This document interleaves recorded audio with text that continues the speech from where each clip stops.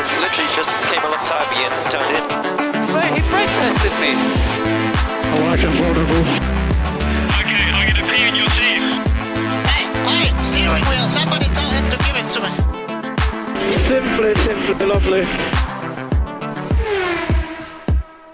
Hello everyone and welcome to Back of the Grid. My name is Chris Evans and I am joined by Tom King. Hello. And by Stu Greenwood. Hello.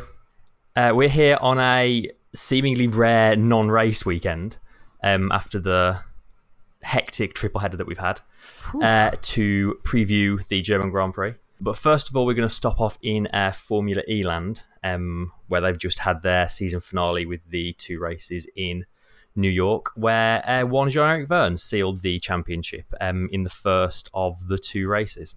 A nice, proper champions drive to seal the title, coming from the back row to finish fifth. Importantly, 4 places ahead of the only person that could have beaten him, Sam Bird. I really like when someone wins a championship with one of these. I always think of Jenson Button in Brazil for his championship, or I think it's Vettel's second championship as well, where you have to come all the way from the back to really nail a drive to win your championship. It was actually a really smart drive from him. The Techeetah cars, for I think the second or third time this season, made a mess of their energy usage in qualifying and ended up getting put to the back of the grid. So he just really casually coasted off the line at the start, cruised around just off the back of the pack for a good 3 or 4 laps, by which point he'd got a several few percent more energy than the rest of the field, and then just kind of turned it up and scythed his way through to get where he needs to be to win the championship. Nice. Damn impressive drive. And then he just sort of capped it off after he'd already won the title by winning the race on Sunday as well. Although, unfortunately for them, Degrassi and Abt got a 1-2 in the first race and a 2-3 in the second race, which means Audi pipped Techeetah to the Constructors' title by 2 points. It also gave Degrassi second in the Drivers' Championship, just ahead of Sam Bird. Which is a shame, because last year I think Sam Bird won both of the New York races, and this year he was absolutely nowhere. Yeah. They've had sort of oddly mirrored seasons, those two. Yeah, really have. It's sort of fallen apart for Sam Bird towards the end, and it was fallen apart for Degrassi at the very beginning, and they've sort of switched around. I suppose you could say Bird's had a bit of a best of the rest kind of season. Most races he's been there or thereabouts, and he's been very consistent. But he's just not quite consistently high enough to be leading that championship. It's such a shame, because he's so good. He deserves a championship in Formula E. Yeah, absolutely. He's come so close so many times, but just didn't have the goods this year, did he? Yeah, and Virgin never quite seem to manage to put a full season together, do they? They have they're quick a lot of the time, but they never quite put enough together to do a full championship. I mean, this is their best season to date for sure. I think they came third in constructors and obviously third in the drivers, but I can't believe quite enough. I can't believe Audi winning it. Pippin, was it Techeetah who was second? Yeah. Audi were nowhere at the start of the year. No, and just so close in the end. Did you see the team jumping around at the end of the race? Just they couldn't believe they'd won it. Germany was a bit of a turning point for them, though, wasn't it? The home race. It was, because from memory, they got the 1-2 and then they won the other race as well, didn't they? So they were picking up a lot of points coming out of that double weekend. It shows the power of having a company like Audi behind you. Even in a sort of semi-spec series like Formula E, it's still having that much clout behind you works in the end. Not for Renault so much. Renault finished, after winning 3 constructors titles in a row, Renault finished down in 5th, I think, of the constructors this year. Their race pace it's been terrible. Buemi got pole for one of the 2 races this weekend, but then just went backwards from there. They've just got no race pace. Yeah, the slight irony is that Techeetah are using Renault power units in their car. Yeah, and doing a much better job with them. Sounds awfully familiar to the Red Bull story. Yeah, it does, doesn't it? So Jean-Eric Vergne is the 4th drivers' champion in 4 years in Formula E, which I think says a lot for the breadth of competition in that series. Interestingly, all the champions are kind of F1 rejects. It's been Nelson Piquet Jr., Sebastian Buemi, Lucas di Grassi, and now Jean-Eric Vergne. So it's nice to see people who just get unceremoniously dumped from Formula 1 getting a sort of second chance in Formula E. Yeah. We'll see if Massa does the same next year. Again, there's a little bit of a Red Bull link to a lot of them. Yeah, there is actually. Yeah. It'd be nice to see Massa next year turn up and join that club. Yeah. I guess it depends where that Venturi team is, because they've not been great this season. This is also the first time the championship hasn't gone down to the final race in Formula E history, which is, again, just says so much for the level of competition. And it is, of course, the final race for this current generation of Formula E cars before we get the Gen 2 Batmobiles next year. Yeah. And also the end of the mid-race car swaps, because the new car can do a full race distance. I think that's a bit of a shame, you know. after all my criticism of it, like, I've actually this since they made it a bit less regimented and a bit just like who can do it the fastest. Yeah, it's added so much drama to the race. Yeah, definitely. And it's taken the teams a few years to get sort of their heads around it and get really good at it. But now they're all really, really good at it and they've got it all down. It's super exciting to watch and a lot less calamitous. And yeah, that's going away, isn't it? It's a shame. Yeah, I almost feel like they're losing sort of the unique thing. Well, to be fair, they're replacing it with their own very unique thing next season. I'm not sure if you guys have read about the race formats for next year, but they're essentially going to have like a kind of zone on the outside of one of the corners, and at certain points of the race, if they drive through that zone, they get like extra energy to use for a few laps or something. It's all very like a F-Zero, Mario Kart, almost. Yeah, I would compare it almost to like a Joker lap in Rallycross, where it's a little different, I guess, because it sounds a lot more optional in the Formula E, but the concept's very similar to the Joker laps, where you have to do at least one lap through that slightly elongated course in the Rallycross. Yeah, but whereas in FE, I guess it's not so much. It's you're not going on a different part of the track. It's just like basically, I think on most tracks it's going to be you run to the very outside of like a hairpin or something that'll take you through like a painted zone, and then that will give you the speed boost. Yeah, it's like compromising your line, isn't it? I guess so. You've got to be able to build a gap away from someone, I guess, to warrant going out there, because if not, you're going to lose a position. It's about weighing that. But then, of course, you'll then have that extra energy to potentially get back past them. Exactly. It'd be interesting to see how it plays out in reality. And of course, we'll have the nice LEDs on top of the halo, so you can see who's using it at any given moment, which I think is going to be cool. That's really cool. I do worry a little bit. Like, we've had 4 really competitive seasons of Formula E, and as good as the new cars look, the fear is always going to be there that they're just not going to be able to race as well as the previous ones. But we'll have to wait and see, I guess. Very excited to see those actual cars in the flesh racing, though. It's going to be amazing just to see all those cars lined up on a grid looking like they're from a video game. Yeah, speaking of cars that look like they're from a video game, did anyone see anything of Goodwood this weekend? Yes. Yeah, I watched a fair bit of it, actually. Did you see the Robo race car going up the hill? Indeed. Yeah. That was quite exciting, wasn't it? It's really exciting, yeah. I was half expecting it to sort of spear off the track at some point into oblivion, but it didn't. No, it just worked. It was one of the few cars that didn't have a moment at some point, actually. Yeah, it's the timetable on that is still a little bit wishy-washy. Like, it was supposed to have been the support series for Formula E from next season, I think, and now it's still a bit up in the air whether they're going to be ready or not in time. But it is amazing to see how fast that technology is progressing. Yeah. It was also an electric car that won the timed hill time of Goodwood this year. The VW, the Volkswagen. Yeah, the Pikes Peak electric thing. Yeah, that thing is just insane. I still haven't seen the Pikes Peak lap yet. I really want to see that. Mind-blowing. It's awkward because nobody's put a good actual edit of the lap together. So some people have got like helicopter footage. Some people have got like trackside footage. Some people have got tiny little bits of onboard footage, but nobody seems to have put a good edit of the whole thing together yet. It's probably because it takes over 8 minutes for it to get to the top, and the effort required to put that together from all those different sources would be monumental. Technically, for the VW, it wasn't. It was 7 minutes and 50 something. Oh, hence it being a new record. Those crucial few seconds. Thanks, mate.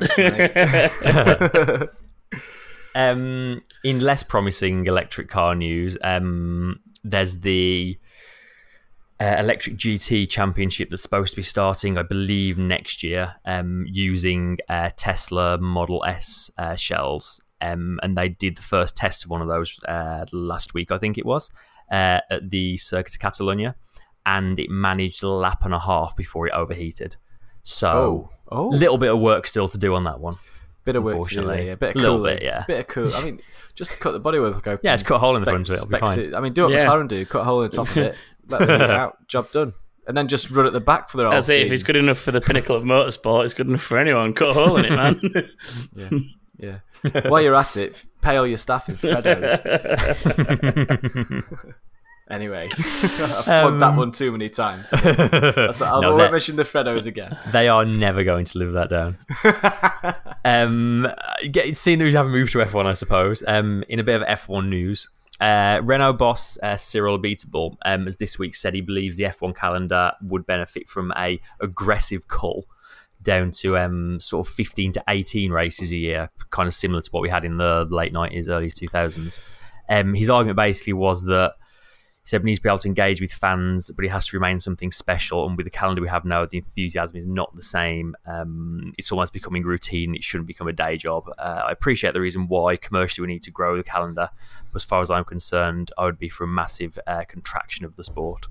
A couple of other smaller team bosses from Haas and Force India kind of agreed. Gunter Steiner said going to races costs them a hell of a lot of money, so they need to make sure they have income as well as expenditure, and just growing it for the sake of growing it, there is no point.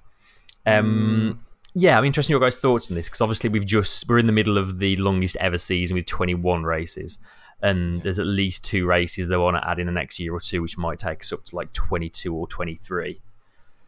I think 23 races is definitely enough races. I don't think you need to go any higher than 23, but I don't see the logic in calling. To me, what they're saying all sounds financially motivated. It sounds like a play for them to get more money if they want to go to. But if they want them to run at more races, then obviously the teams need more money in form of prize money, whatever. Well, yeah, there is that. I don't agree with him saying it's not a special thing. I think every Formula One race is still a special event for the country involved. It's not like we're just, it's not like IndyCar or NASCAR where you're just going around America and there's a race every weekend. This is like a global championship where you're going to all kinds of different countries, and these are proper big ticket events, every single one of them. So I massively disagree with that. I can see his point. I can see that it's hard for the teams to get to lots of races, but fans want races. If the cars are on track, then it's good for the fans, it's good for the sport, because a big gap between races can sort of switch people off because they lose track. It's not like football where there's 1 or 2 games every week, Well, that is a problem. That's a problem Formula E has always had, is that you sort occasionally have these big 2, 3, 4, sometimes even more week gaps between races. And people just kind of... You forget about it, forget what's happening, forget where you are in the championship. Yeah, it doesn't appeal to a casual fan as much. As daft as that might sound, as contradictory as it might sound, the more there is, the easier it is for a casual fan to stay involved because it's more frequent. Yeah, well, you're putting it in front of people's faces more, right? Yes. And the thing is, if you ask this to the drivers, if you put this question to the drivers, I guarantee you they'd all say that they'd race every weekend, because whenever they get the question of, we're adding an extra race next year, what do you think? I don't care. It's better for me. I'd want to race. That's what I want to do, and I'd race every weekend. Well, Alonso is racing every some weekend. Of them are. Alonso specifically, but they'd all say that if they could race in F1 every single weekend, then that's what they would do.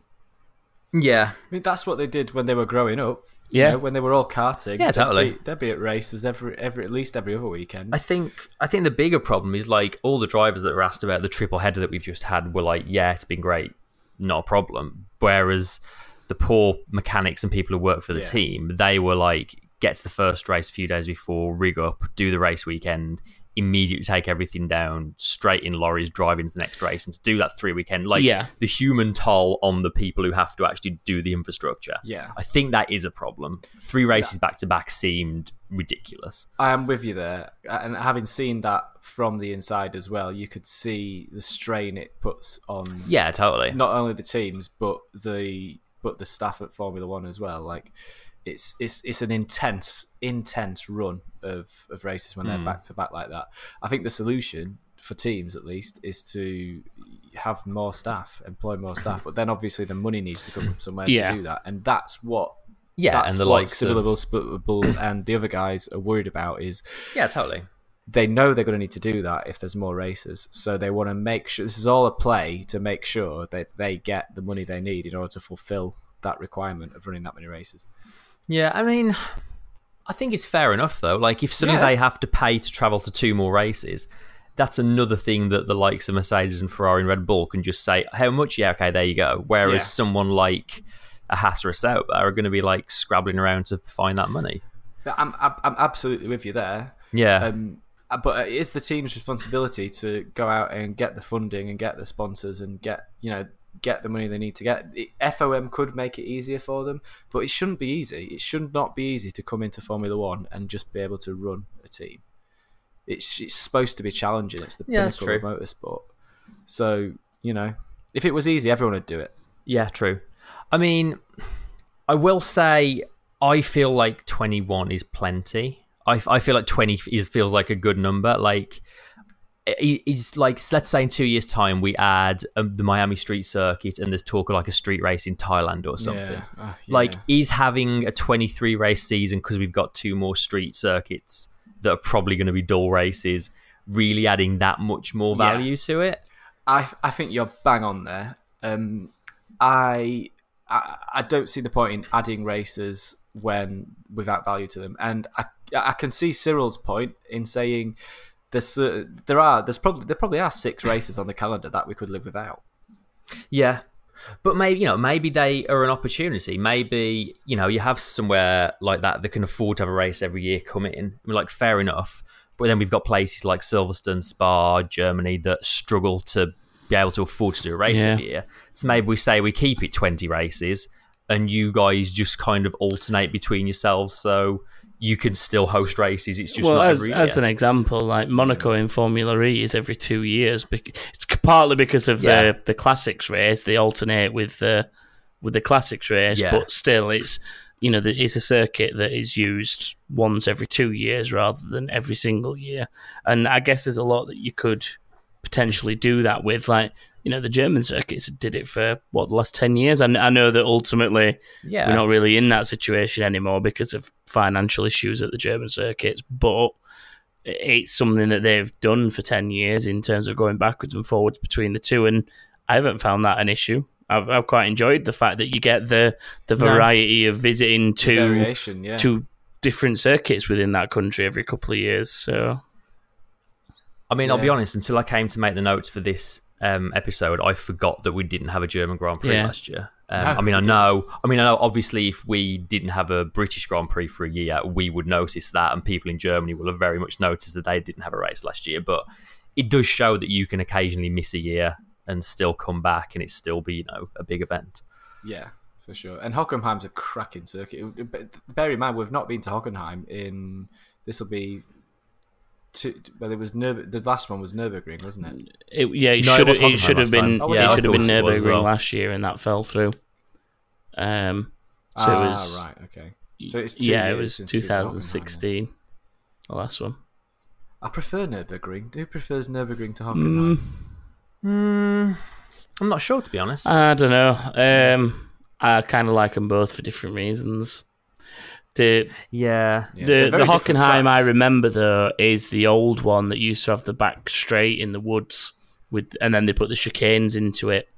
And obviously you don't have that anymore because you come infield and round and then rejoin the old circuit and come back round into the stadium section. And Hockenheim's got good memories for me from playing old games and watching old races that went down that that back bit through the woods. So I've got a slight preference to Hockenheim for that reason. The stadium section of Hockenheim is next level. It's really it's amazing. That banked bit is like before the sort of final chicane. The banked bit is really that bank really left hand cool. is awesome. Yeah, and they can carry so much speed for it. These cars are going to be motoring through. Yeah, well, this is going to be the interesting thing is to see those cars around that section. What were we talking about? Yeah, it's going to be interesting to see kind of how the calendar evolves over the next few years, because there is definitely scope for it to just keep growing and growing. But what's more interesting is to see the races that we're going to lose. If you could look right, here's a question for both of you. If you could right now, off the top of your head, if you could lose for quickness' sake, let's say if you could lose 3 races off the calendar next season, which 3 would you get rid of? So Abu Dhabi. Yeah, Singapore, maybe. Yeah, Singapore. If we're purely talking down to enjoyment of watching races, definitely. Yeah. Sadly, Singapore is now one of the most important races for Formula One in terms of that's not financially and where decisions are made and stuff. But yeah, definitely those 2. And there's a third. Don't say Hungarian because we're going there. not that. It's usually a good one. I could live without Sochi. It's a newer one that I'm not that bothered about. Oh yeah, of course. Yeah. It's Russian Grand Prix. I could ditch that. So what's Russian Grand Prix, Abu Dhabi, and Singapore? What was it? Singapore. Yeah, I think I'm with you there. On the calendar we've got, they're probably the biggest duds. I think so. Saying that, do we really need to go to Spain? It's quite a big culture for motorsport. It is.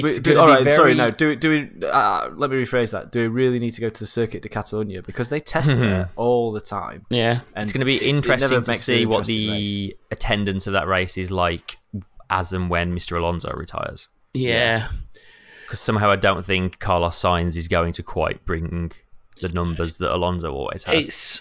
For me, Spain could maybe do what Germany does, and that is the alternation between another track. There's so many good circuits in Spain. Like you could go to Jerez. Jerez is a wicked circuit. Bring back Valencia. Don't bring back Valencia. Don't bring back Valencia. Lol. I think that's our cover title. Don't bring back Valencia. I'm trying to think what else there is. There's got to be more than that, though. I'm looking at. I've got the calendar in front of me, and honestly, of all the races, those are the only 3 that I think are duds. Hungary's great. Germany's always great. Great Britain, Monaco's fantastic. Australia, Bahrain was good this year. Bahrain actually is pretty decent these days. Chinese. They don't sell many tickets to the Chinese Grand Prix. No, that's not been the best. It didn't. The only thing that made that race good this season was the fact that it was the safety car thing, wasn't it? The incidents. Yeah, and it's not necessarily known for incidents as such, is it? But yeah, let's leave that one there anyway. Yeah, let's move on because we could talk about circuits all day. Yeah, so we're ditching Singapore, Russian, and Abu Dhabi. So if you're listening, sorry, Braun, sorry. Right, moving on. Red Bull junior driver Dan Ticktum, who we've mentioned on this podcast a number of times, has been blocked by the FIA from taking part in the post-Hungary test for Red Bull, as he doesn't have enough super license points, which seems a pretty fair reason to not let him drive there. Yeah. Helmut Marko has been particularly upset by this. He said he drives great races in Formula 3 but has not yet scored the points for the license. But how are we supposed to bring our young drivers into F1? Bring drivers that are good enough to score points and then they get Formula 1 drives. Well, there is that, yeah. I mean, they've kind of made no secret that he's been lined up by Red Bull to replace Hartley next year, ideally in their eyes. But he's currently only got 2 super license points, which are due to expire at the end of this year anyway. And if he wins the Euro F3 title, that's only worth 30 points, and you need 40 for a full license. So it gives him enough to do like testing and potential Friday practice, but no more than that. So at the very least, I think we'll see him in the Abu Dhabi post-season test. But I don't know, this kind of feels like, once again, Red Bull and especially Dr. Marko just destabilizing a race driver that's already having like a hard time. Like, they're doing it to Hartley now, they did it to Kvyat a few years ago.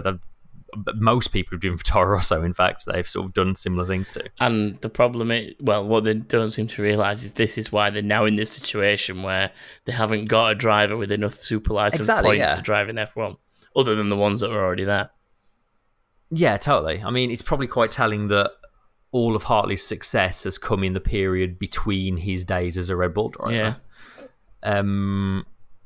And I don't know why they obsess so much about bringing their young drivers through as quickly as possible as well. Like, there's a whole F2 grid of drivers that would kill for a chance to be in a F1 car. And they're trying to get someone else to, like, jump from F3 straight to F1 like that. I mean, obviously, Verstappen, he worked for them, but I think he's an exception, not a rule. He's part of the reason that there's stricter age restrictions and super license restrictions, because people weren't happy that someone so young and inexperienced was getting in a Formula One car every weekend. So he's part of the them doing that is part of the reason they can't bring Tictum up, because kind of created their own problem. Exactly. So. Yeah, absolutely. But yeah, he's definitely the new favourite within the Red Bull program for sure, and they definitely seem to be trying to rush his career along as fast as possible. So it'll be interesting to see where he goes. I mean, he's good to see a Brit doing it as well. Yeah, he's a Brit. I mean, we've talked about his past discretions before, and I think without going into them again, he is lucky to still have his career going the way it is. But if he's good enough, then so be it, I suppose. Yeah.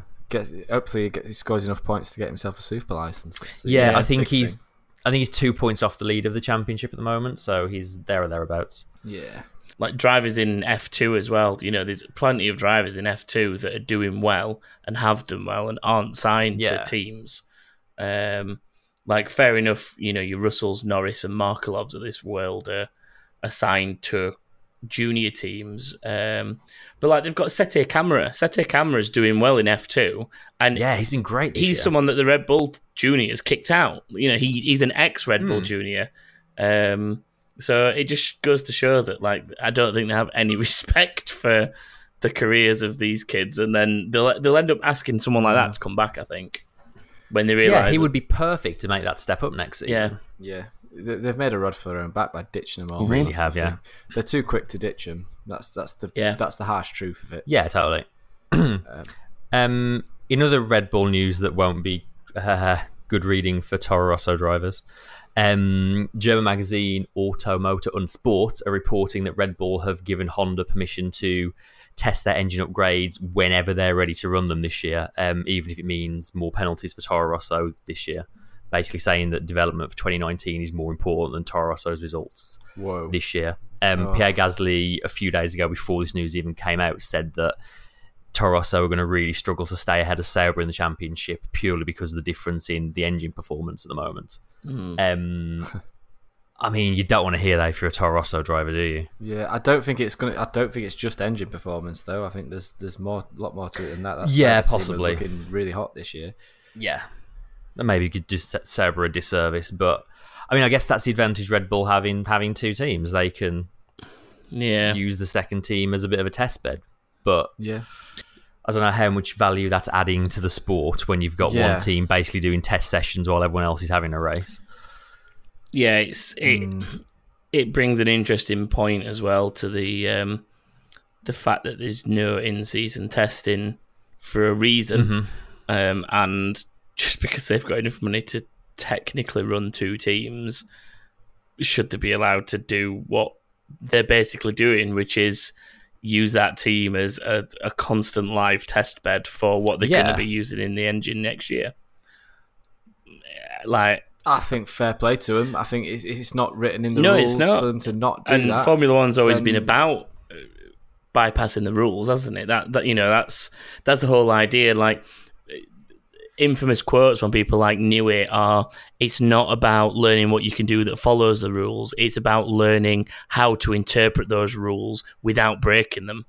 And that is an exact example of that is, well, you can't have an exact B team and you can't do in-season testing, but you could fund a second team that's completely separate, in inverted commas, because it's based in Italy, and then let them just take crap from an engine for a year and then put it in your car when it's all right. Like, it's not rule breaking, but it's very close to It's kind of disrespectful. Yeah. It goes against the spirit of the sport, and it's a bit disrespectful to the other teams and the drivers within Toro Rosso. I think it's very disrespectful. Yeah, absolutely. The drivers and the really members of the teams, isn't it? Like, the guys and girls working, back to back weekends for 3 weekends at Toro Rosso to then be told, oh yeah, but your car's going to start front back at grid for every single race for the rest of the season because we're going to put new parts in to test them is pretty disheartening, isn't it? The flip side to that, though, is that it means that next season, because of the extra funding they're going to get, Red Bull are going to put into this and to allow this to happen, they'll have a much better engine for it. So they'll be they'll be stood in much better stead. It's in their own interest as well, I suppose. Yeah, it's not. Let's not forget. They're still going to have that engine next season, so it will benefit them in the long run. But they're taking a big hit for the team, aren't they? For the parent team. For the greater good. Yeah, the greater good. I wonder if next season we're going to see situations where Honda have a new part, they'll stick it in one of the Toro Rossos to see how it performs rather than risk engine troubles for the Red Bull team. Yeah. And again, why not? Why not do that? Yeah, I mean, this is why it's always baffled me that it's taken this long for Ferrari to have this kind of closer relationship with the team that they now have with Sauber, and that Mercedes have never done it. Like when Manor were folding a couple of seasons ago, like that would have been a prime chance for Mercedes to step in, take them over, call them something associated loosely with Mercedes, and stick a couple of young drivers in there. And the thing is, if every team did that, you would end up with a true 2-tier. Yeah, I mean, we already do. Let's face it. I've said this for a long time. It's for years now. It's been a 2-tier sport anyway. But they can kind of hide away from that by the fact that most of the teams are independent. Whereas if every other team's owned by a bigger team, then that really does create a double standard Formula One, doesn't it? Yeah. Although, sort of on that, this season's probably the most proper 2-tier season we've had in a while, because I think for a long time it's been a 3-tier season. You've had like the top couple, you've had everyone in the middle, and then 1 or 2 back markers who always fight over last place, whereas now we're like I guess Williams are probably the only exception at the moment, but even they are not like solidly at the back. They're still kind of in there fighting sort of now and again and have scored points. Yeah, every team scored points this season. Don't happen very often. Every team and all but one driver. Yeah. Just poor Sorokin, who's yet to score. Yeah. Save that knowledge for predictions later. Yeah. Looking ahead a little bit to the German Grand Prix, Renault are bringing a brand new front wing concept to the German Grand Prix, aiming to close the gap to Haas, who've been outperforming them for a few races now. They've said it's going to be the last major aero upgrade of the season before they switch focus to the new 2019 regs. So I'll be interested to see how much of a difference that makes. Although they did say it was kind of more of a higher downforce package. They actually expect it to really show what it can do in Hungary. But yeah, interested to see the first team kind of, as far as I know, saying this is us moving on to 2019. Yeah. It's quite early to be thrown. Like, we're only midway point of the season. This race is the middle race of the season, isn't it? So halfway through this race, we'll be exactly halfway through the season. Then again, it is a surprisingly big change, I think, for next season, isn't it? Like the front wing changes came in quite late this season for them to have to suddenly start working on them. So I don't know. I still don't know how I feel about that. I mean, are we going to get it? Do you want to get into that? Do you want to get into how? Do we think the regulations next season are going to make much difference? Is there a big advantage to getting? I think we talked about it a bit a few weeks ago, and the conclusion we came to was maybe a little bit, but they'll probably find it all back. In fact, they probably have already found most of that downforce back. Yeah, it's just about already. Well, in the CFD they would have, but yeah, totally. CFD. I mean, it has to correlate, doesn't it? And we've all seen how badly it cannot correlate for Williams. Well, that leads me very nicely, actually, onto Williams, who say they're still confident they can get to the bottom of the stalling issue they had with their new rear wing in Silverstone. And they seem quite adamant in insisting that although they're very much like last and stuck in last place, they're still going to keep bringing upgrades and like pushing on this season. I mean, I don't know how much of that is just the fact that they've never come last in a championship and would very much not like that to happen. Yeah. But I almost feel like they'd be better off just cutting their losses and focusing on next year at this point. Maybe, but then the thing is, Chris, if they can't get to the bottom of the issues that are in this card, true, they're blocking the way into developing for next season because, unless you solve it, there's absolutely every chance that it's going to rear its ugly head again next season. So not to mention the fact there's more money for 9th and 10th. Yeah, they're in a really, really sticky position at the minute. That team. Yeah, there's I saw another thing today. Paddy Lowe saying he was like not worried about his position within the team given their poor performance, which sounds like something you'd only say if you actually were a little bit worried. Yeah. I don't know why you'd say that if there wasn't some reason for it. I'm not worried at all. No, everything's fine. Something needs to change there because from where they were a few years ago, things have been changing. That's part of the reason why they've got this rear wing problem because they're putting these updates on, trying to sort of pile downforce onto the car, and the reason that they're having this stalling issue is because this rear wing isn't designed with the rest of the package in mind. It almost seems like so it's not interacting well with the rest of the package, and that's why it's not working properly. But I'm sure once there will be gains to be had from the wing. It's just there's something strange about the way it interacts with the diffuser that is messing up. It's been very strange. Yeah. The fact that the rear wing changes shape and spec next year might end up helping them. Luckily, could do. But if they don't, possibly, if they don't solve the problem, then they're going to end up with an underdeveloped rear wing next season. They absolutely need to fix this. Yep. And then, of course, it then comes down to, are they getting the feedback they need to fix these issues from their two very inexperienced drivers? Getting rid of Massa, what were they thinking? It's not all about money, is it? It's not all about who can bring the most cash to the team. I mean, this is the prime example of it, isn't it? Yeah. I mean, they did it with... The same thing happened when they had Maldonado. Like, Maldonado brought all that Venezuelan dime with him. And, they probably spent most of that on new parts for the car, even though he won a race for him. But, yeah, he got them one win in, what was it, 3 years he was there for? Yeah. One win to show for it. What a race that was.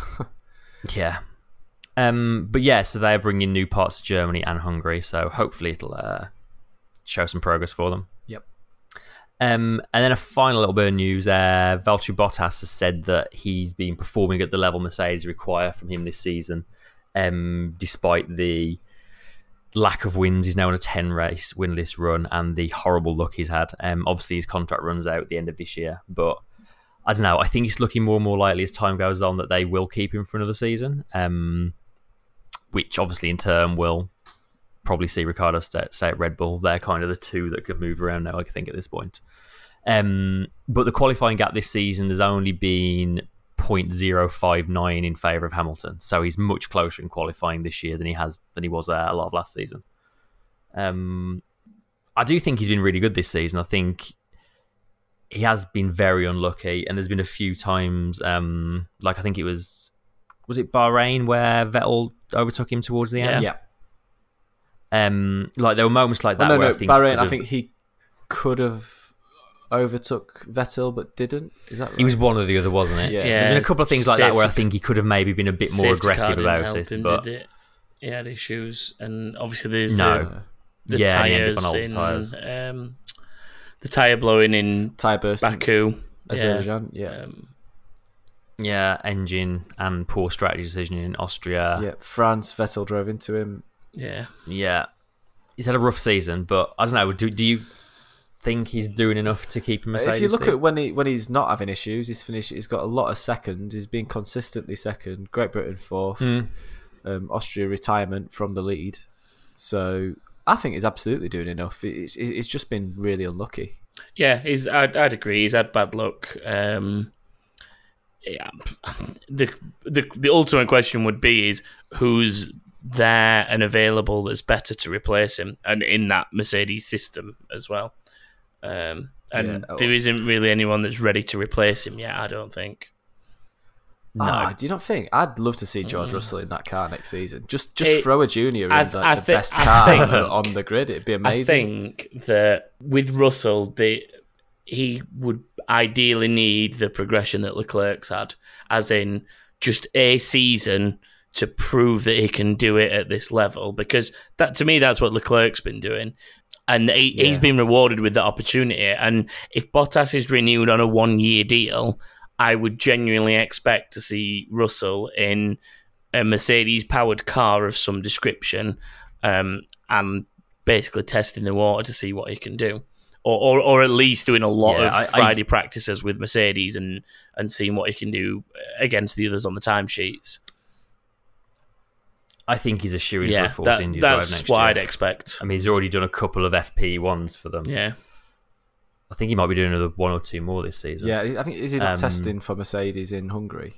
Yeah. I think he might be, because there's an in-season test after the race, isn't there? Yeah. But yeah, I don't know. I guess I'm hoping, like, with the summer break coming up, Bottas can kind of go away and recharge and then have his luck turn around a little bit towards the end of the Rosberg season. Yeah, maybe. I mean, he definitely deserves a couple of wins this season. He should have had a couple. Yeah.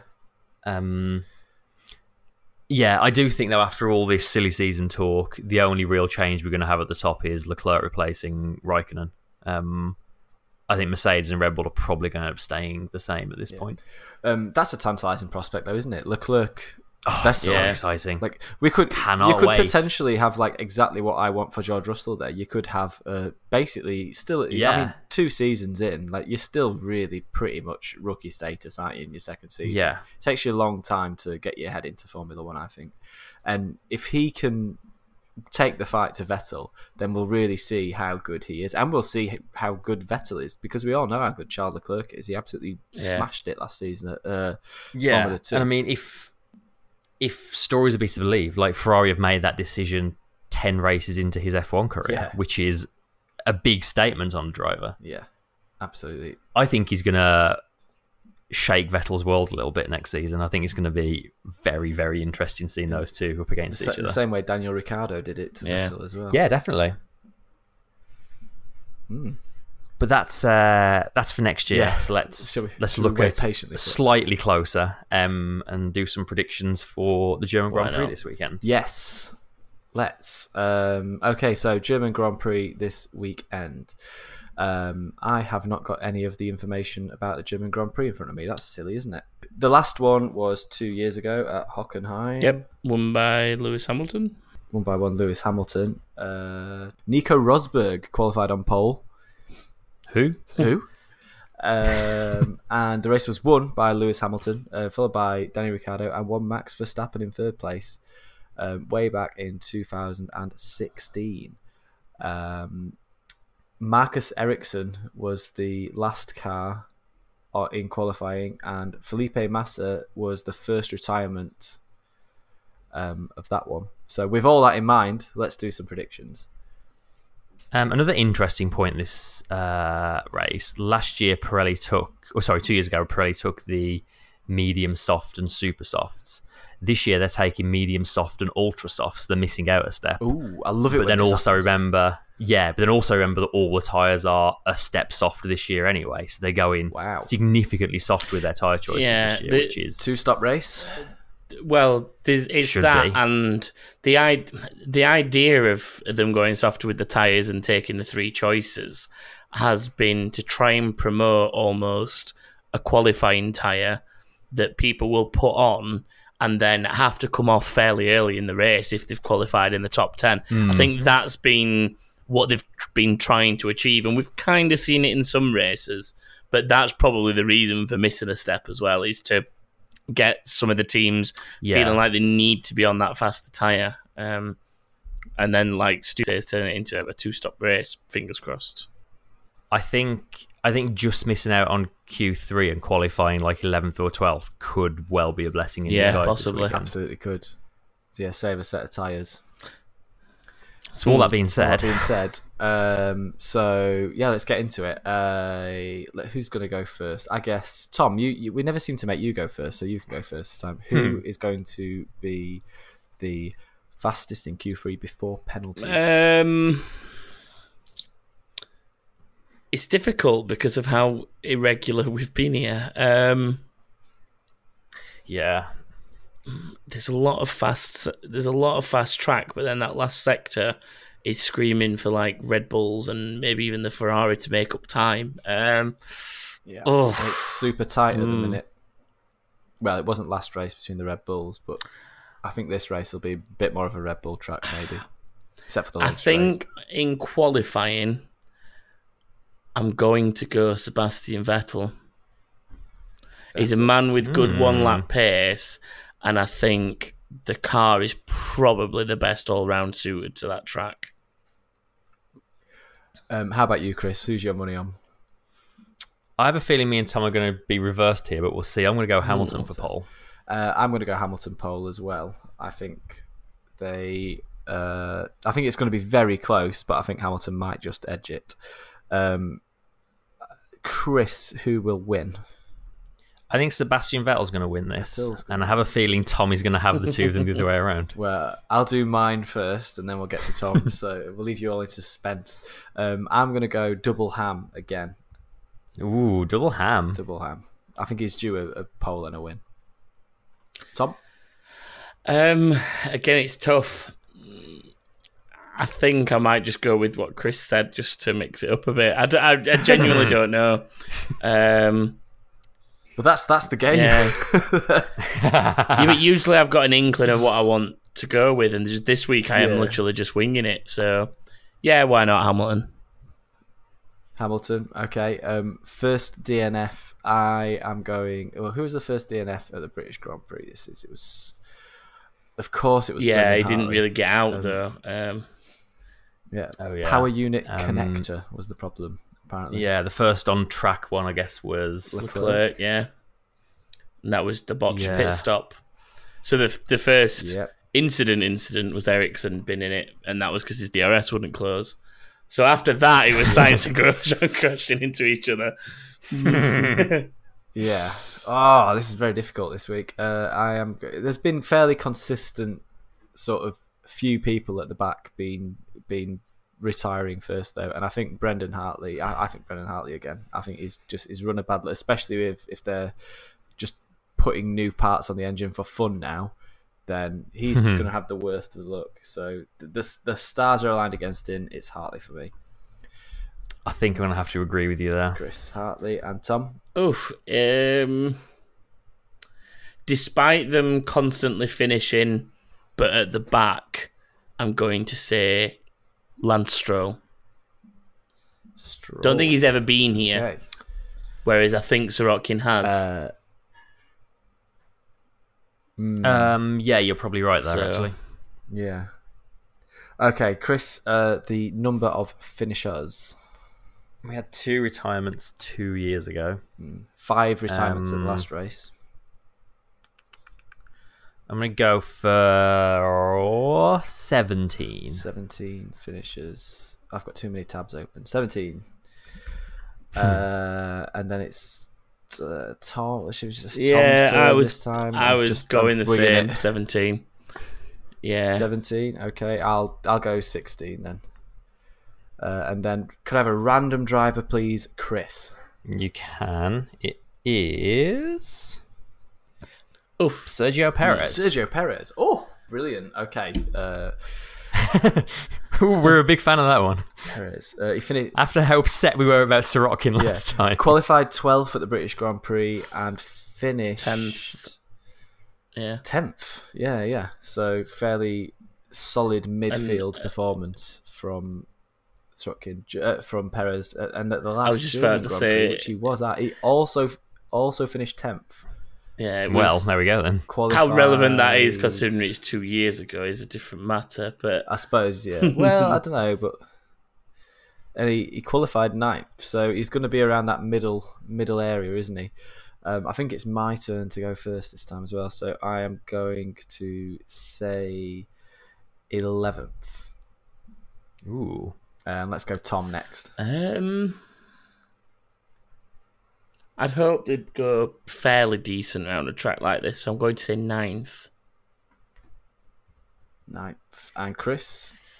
I'm going to go one better and say 8th. 8th? Oh. Yeah. A bit of confidence in this week. Very confident. Okay, so that's everyone. You can submit your predictions at backofthegrid.com. There's a prize every week for anyone who gets a clean sweep, as well as a prize for the season champion. There sure is. Please give us likes and shares and subscribes in all the various places you can do those things. If you want to get in touch with us, you can go to the aforementioned website at backofthegrid.com. You can also follow us on Twitter at backofthegridf1. On Facebook, just search Back of the Grid, and on Instagram at Back of the Grid. If you want to find any of us, I am on Twitter at TNMChris. Stu is at Stu_PX. And for live tweets from the German Grand Prix, you can follow Tom King at TomKing89, because you will be there. Thanks for putting that responsibility on me. Yeah, come say hello. If tweet me and come say hello. Yeah, if you're there, drop him a tweet. Yeah. And also to point out, we will all be at the Hungarian Grand Prix the week after the German Grand Prix. So if there's anyone going there, do let us know and we'll come and say hello. Or you can come and say hello. Yeah, definitely. Yeah, cool. But that will do us for this week. So enjoy the German Grand Prix and we will speak to you after it. Bye, everyone. Goodbye. Bye.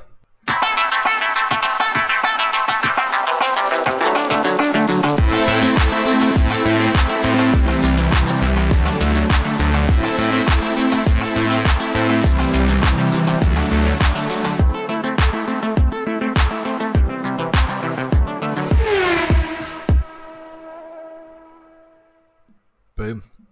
Boom. Shake the room. Oh, nice. This podcast is part of Britpod Scene, an independent network of uniquely British podcasts that's always growing. Check out BritpodScene.com or Britpod Scene on Twitter to find out more.